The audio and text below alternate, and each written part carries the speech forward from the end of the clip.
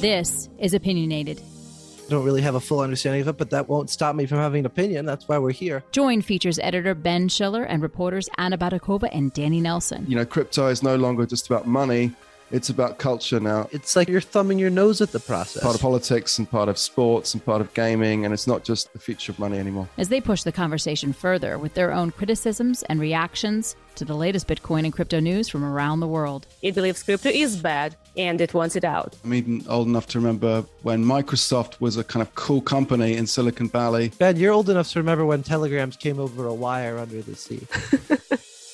And just a reminder, CoinDesk is a news source and does not provide investment advice. Hello and welcome to Opinionated. I'm Ben Schiller. Today we're going to be talking about Tornado Cash, which is an open source cryptocurrency mixer that in August was sanctioned by the US Treasury Department. And this is a very important case that raises a lot of important issues for freedom and privacy on the internet going forward. So cryptocurrency mixers, in case you don't know, allow people to shield their financial histories, their transaction histories, in this case on the Ethereum blockchain. And to advocates of crypto, they are fundamental to our right to financial privacy, to our right to financial freedom. But to critics of crypto mixers, which protect people's identities, are an example of how crypto wants to live outside the financial system and protect necessarily bad actors. So in this case, the US said that Tornado Cash was being used to launder money from North Korean hackers, which are obviously bad people. But the impact of this sanction seems to be to kind of serve as a dragnet to roll up lots of people who are not necessarily bad actors. Particularly, this is what we're going to talk about today, a developer based in the Netherlands called Alexei Pertsev, who's 29 years old and had a hand in developing the Tornado Cash mixer, and he was arrested recently for, quote, his involvement in concealing criminal financial flows and facilitating money laundering through the service. Now, it might seem that Tornado Cash is a relatively small bore sort of case. It's not a huge sort of innovation, but it does, I think, raise some fundamental questions about privacy and human rights, as I said. And this week, we saw the rather gratifying scene of 50 people in Amsterdam protesting this arrest, which is quite inspiring. Danny, what do you make of this? Seems like a pretty important case. It really is an important case, and it's critical because of the, at least in the US, the free speech implications and the government's ability to sanction or to have oversight over what people write and put out into the world, because Tornado Cash, like many crypto protocols, is designed to be a piece of code you spin up, put out into the wild, and then it does whatever it does. And you're not necessarily beholden to how people use it, or at least that's the thought. So if the government takes this step to say no one can utilize this piece of code, they're really making a free speech stance. So regardless of how it's being used, and it is true that according to Chainalysis, at least 23% of transactions going through Tornado Cash are illicit, whatever that means, not necessarily all North Korean, but a large percentage of that. Does the government have a right to monitor how we use just a piece of code that runs itself? So that's one of the big questions here that really has implications for crypto far beyond just Tornado Cash. Right. Anna, what do you think about this? Yeah, I would say that the whole case of trying to sanction a computer code, it might be just another sign that the governments of the world, and the US government in particular, are not going to tolerate anonymity in crypto in any form. I mean, it's quite clear that there probably were people benefiting from laundering dirty money, the so-called like criminal money, through Tornado Cash. But it definitely was either not the one developer or not just him. So it's quite random, but it sends a very powerful signal that you better not touch this at all. You better not write this code. You better not use it. You better just, KYC the hell out of yourself and only use whitelisted exchanges. And, God forbid, you don't want the government to see your every step in crypto. You better not. Okay, so we're going to play some recording now that was done by Jack Schickler, who's a CoinDesk regulatory reporter based in Belgium, who attended the protest last weekend in Holland and captured this audio. The protest in Amsterdam was really focused on shining a light on this case of Alexei Pertsev. Run the audio, please. And what What's your interest in this topic? Well, I don't know that one needs a very specific interest in it because it's a miscarriage of justice, a very clear one. And I think one should be able to abstract enough to realize that this is something that someone needs to go and show their outrage, and that's what I'm doing here today. I want more people like Alex working on these tools for the future, for the future of DeFi. And this is creating a chilling effect that goes against innovation, that goes against the community. Yeah, because this is a case of where the fundamental principle of crypto is being questioned, which is whether the code is an expression of free speech, which in my view it is. And it's been resolved in the United States decades ago that it's an expression of free speech. And I think here this principle is being tested. I think the damage is already done and people are afraid and people maybe consider 2 or 3 times, do I want to work on this technology? Whereas I think that this technology is like so important to have and it's not criminal. This creates a very weird message to any developer out there working in crypto. Like, where's the line? What can I work on? I believe that open source code is free speech. I really feel as a developer as well that this could be any one of us. Alex is just a developer. He's exercising his craft as an engineer. He is not responsible for criminals using his code for doing illicit activity. I think all of their efforts are wrongly targeted. Sort of fairness or justice in society is something that concerns all of us. And when we feel like that is really out of whack, I think it's, kind of up to you, who else, to try and do something about it.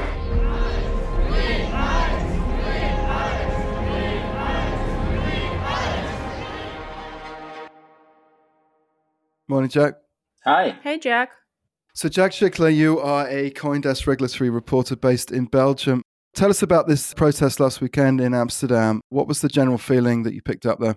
So this demonstration was organized by a bunch of largely the developer community in Amsterdam, although there were some people who had flown in from other parts of Europe in support of the Alex Pertsev case.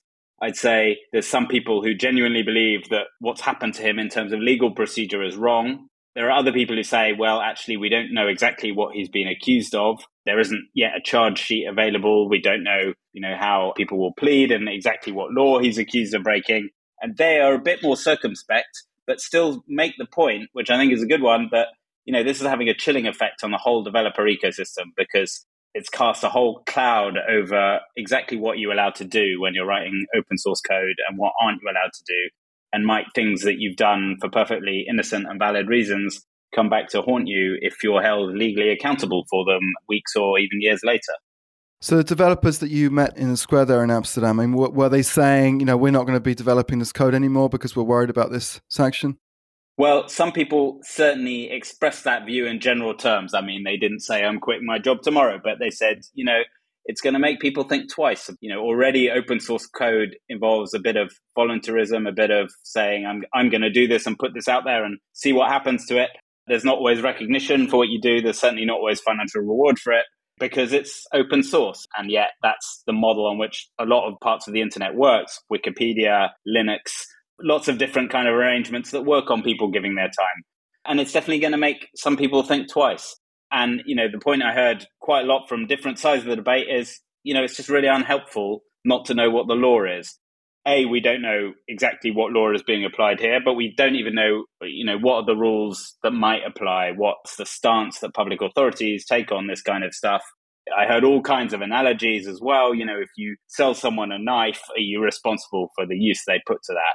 If you develop a bit of code in good faith, are you responsible for the use people put to that code when there might be perfectly legitimate uses for that bit of software as well as more malicious ones? Just to be clear, this wasn't a massive protest. It's not like they took over the whole of Holland with this protest. There was about 50 people there, but it was nonetheless very vigorous and well supported, right? Sure. I counted about 50 people, it's not huge. Again, this has only been an issue for just over a week. The protest happened on Saturday. The arrest of Alexei Pertsev was only announced 8 days before that. So these guys didn't have much time to organize themselves. And I would say there's not a huge amount of general public awareness of this kind of issue. But I suspect that may start to change as the legal case evolves, as it becomes a bit clearer exactly what we're talking about. as some of the kind of protest groups who are really into kind of online freedom start getting involved. So the authorities, they've just detained him without really being clear about the reasons why? Well, all we've got to go on so far is a press release, which came out on the 12th of August. He was arrested on the 10th. They announced that fact. I say they, it's the Dutch tax authority who is responsible for money laundering. And their press release says, suspected of involvement in concealing criminal financial flows and facilitating money laundering through the mixing of cryptocurrencies using the Tornado Cash system.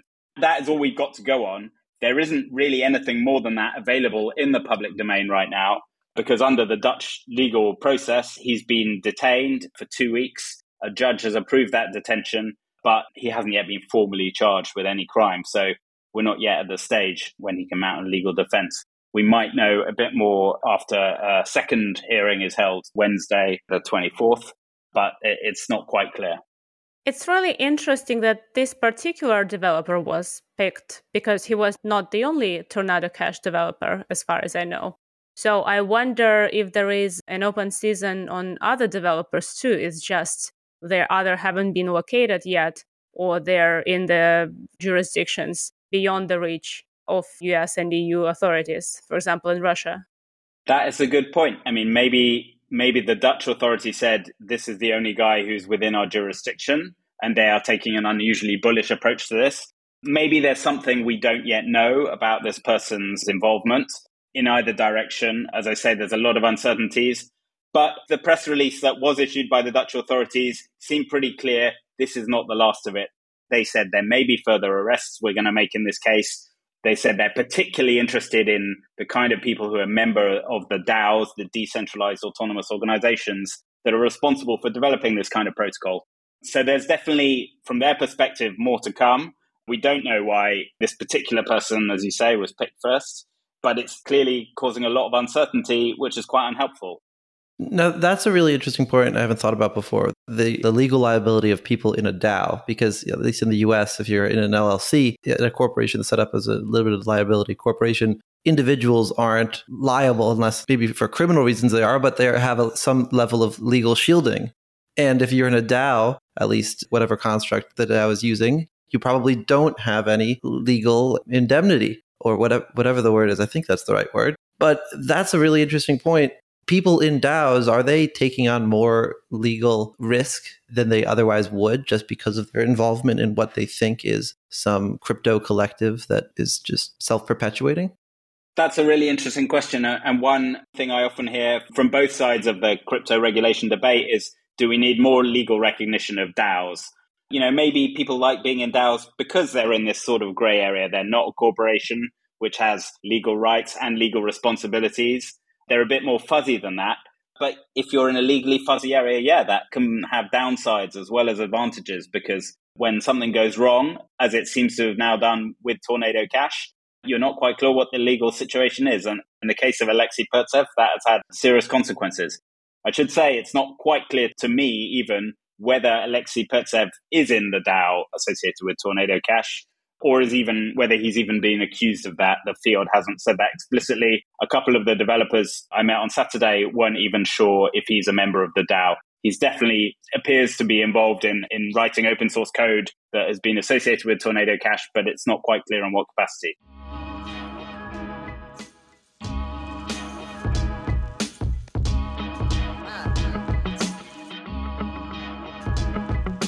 Hey, this is Eleanor Paul, Associate Producer at CoinDesk Podcasts. If you like this show, we'd love to hear from you. Shout us out on your socials or email us at podcasts@coindesk.com.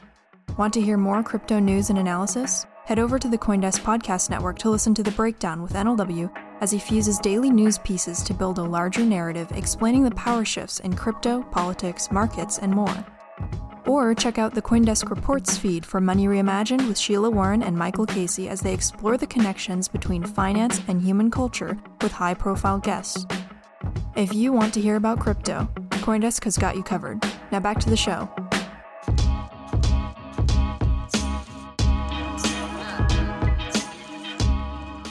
So, Jack, what is your sense of whether we're going to see further arrests? Do you think there are other jurisdictions around Europe that are also kind of gearing up to go after developers in this case? Well, we haven't heard from them, and the Dutch seem to have, the Dutch responded pretty quickly. We saw the announcement from the US OFAC on the 8th of August, which was announcing these sanctions, and this arrest happened just 2 days later. So the Dutch were pretty quick off the mark. But it's not quite clear what the outcome of that will be. If I was another EU jurisdiction, I wouldn't rush into getting into this issue because it creates a lot of consternation for a whole community, and the legal situation isn't always terribly clear about what's going on here. So the Dutch certainly say, or threatening that they will make more arrests, but perhaps they'll wait and see as well how this one case will go first before they rush into that. Do you think that there's any risk of extradition here for Pertsev, or is it too soon to tell? That is another really interesting question. They haven't said so. As I say, we don't know what the charge is, so we don't really know. You're not the first person to say that as well. I mean, the timing of this all looks really funny, the fact that it happened. This is a totally separate jurisdiction to the US, and yet the arrest happened just 2 days after the US took its decision. So it looks like there's some kind of link between these two cases, the sanctioning that took place in the US and the Dutch authorities deciding that this guy had been committing some kind of illegal acts. But exactly what that link is will only become apparent later in the process. It wouldn't surprise me if there was some kind of link, but in legal terms, we just don't know. I wonder if for the community and for people who gathered for the rally, whether they believe that the arrest was the result of the US government sanctioning Tornado Cash. And so this arrest was effectively made, on behalf of the US law enforcement by the Dutch authorities. Yeah, it seems hard to imagine that there's no link between these two things happening. I mean, this software has been around for a while. Some of the allegations are already quite old, that it all happened within the space of a few days. You don't have to be Sherlock Holmes to put two and two together and say, there's some kind of link between these two things. What I think people that I spoke to in Amsterdam want is to make sure he has a fair trial. If it does come to trial, that he's treated fairly, and also that some of the principles that really underpin and the Web3 community are upheld in this process, because ultimately what he was trying to do, or what many people use Tornado Cash for, is to enable privacy. And that's something people treat really seriously, very understandably. So they don't want to see this kind of heavy-handed action by the authorities. There is a line of legal thought that says when you write code, that is free speech and that should be protected. That's already established in the US. It's not quite the same rules in Europe, but still it's supposed to be a democracy. It's supposed to have freedom of speech. People are really worried that's been thrown up in the air. So people want to see a fair trial, but they also don't want these kind of fundamental rights to get thrown under the bus while the authorities are pursuing this case. And I think we can be pretty sure that this isn't just a coincidence that he was arrested days after. It's worth noting that the Netherlands and the US work together in a global tax group called J5 that involves information sharing and planning crackdowns on criminal activity. Now, I don't know for sure that this case would have gone through those channels, but it would make a lot of sense. There's definitely a level of trust built up between, the two regulatory bodies. So there's really definitely a clear roadmap to how this would have been set up and been waiting for action just as soon as Treasury took that move. For sure.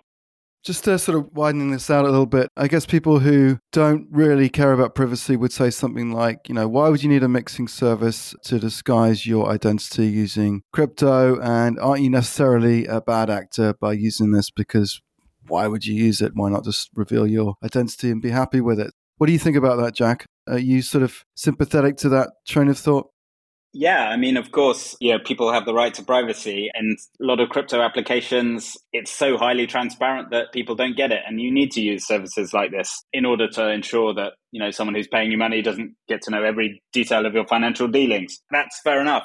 I can see it from the perspective of the authorities that say, here we've got billions and billions of dollars going into money laundering, some of which involves North Korea, geopolitical public enemy number one.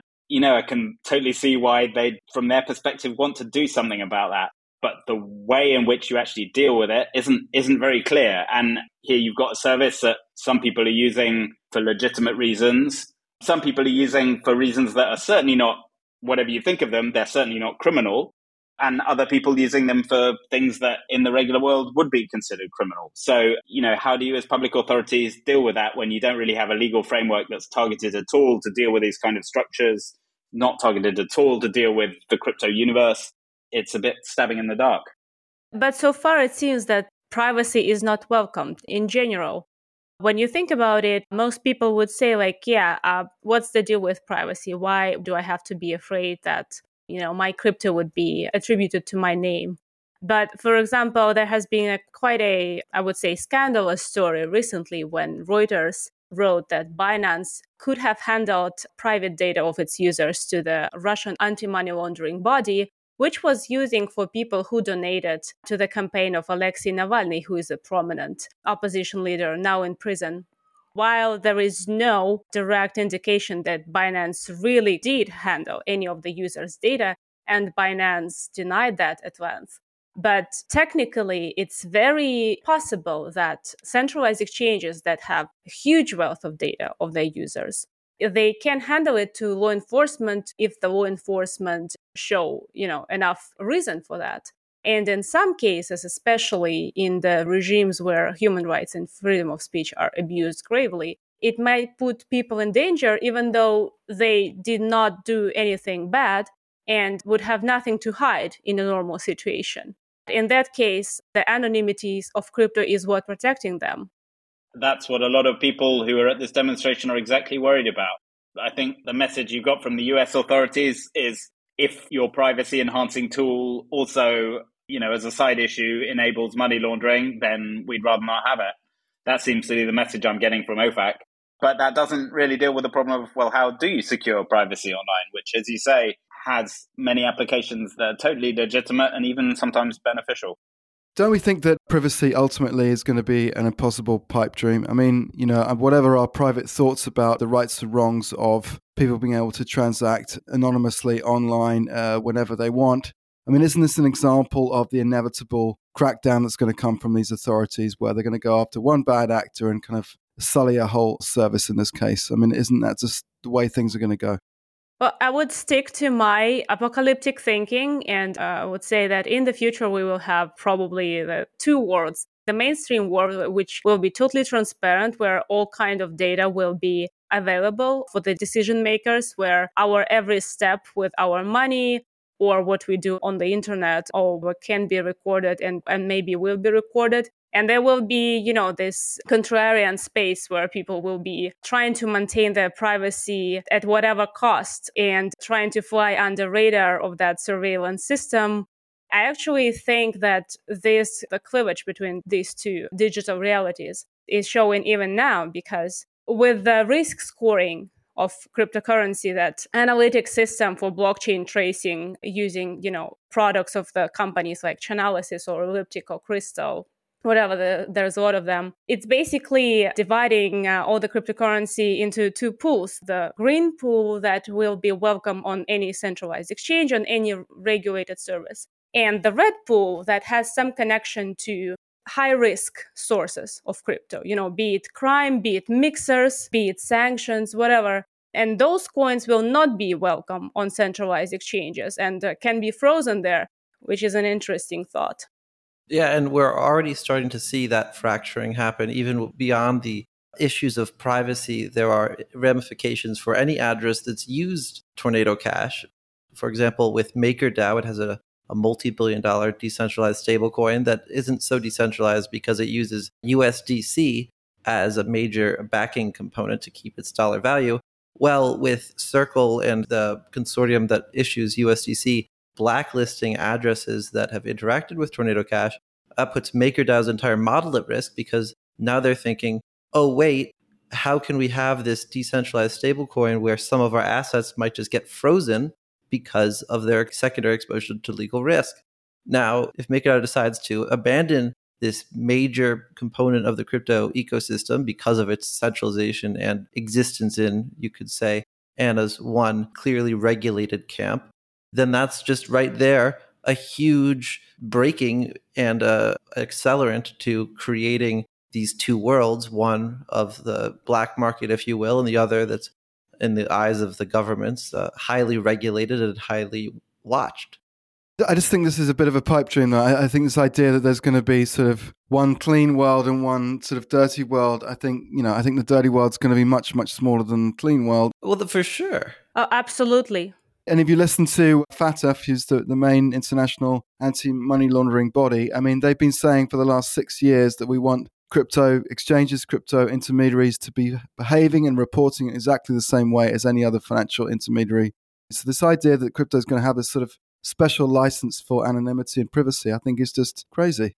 But it will have a little world within it, I think, for sure. That's how economies have always worked. You always have this underground market, if you will.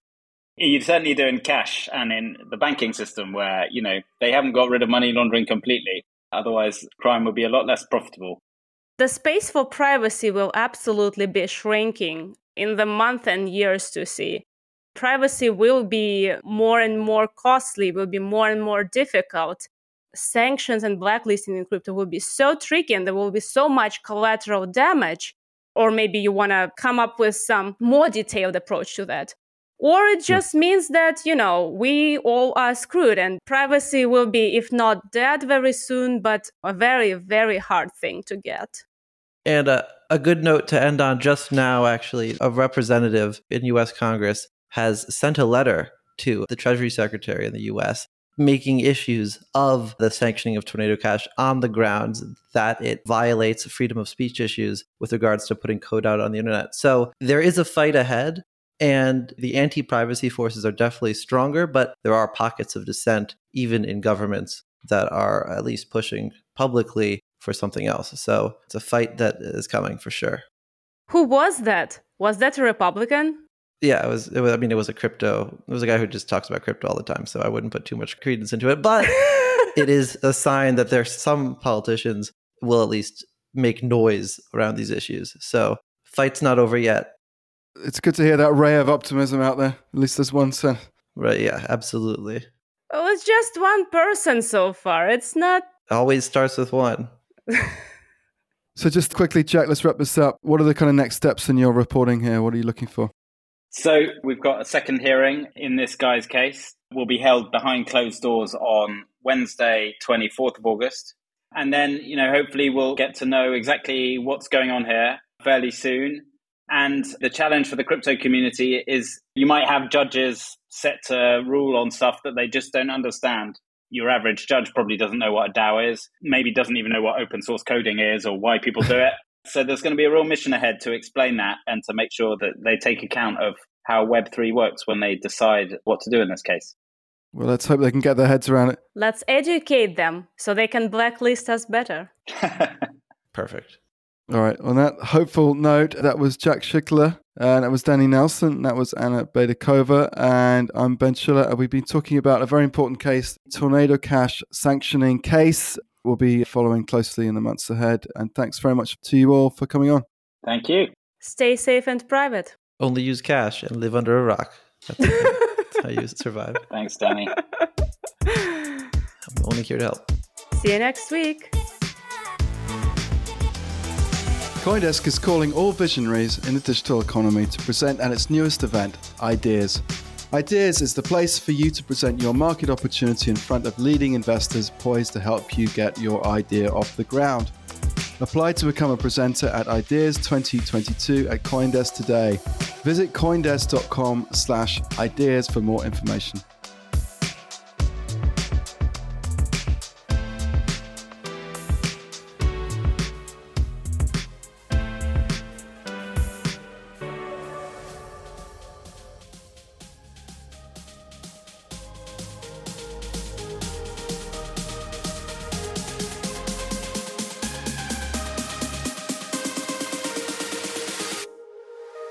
You've been listening to Opinionated with Ben Schiller, Anna Baydakova, and Danny Nelson.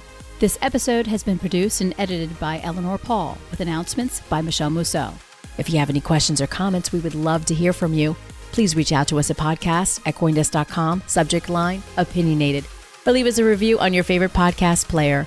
Thanks for listening.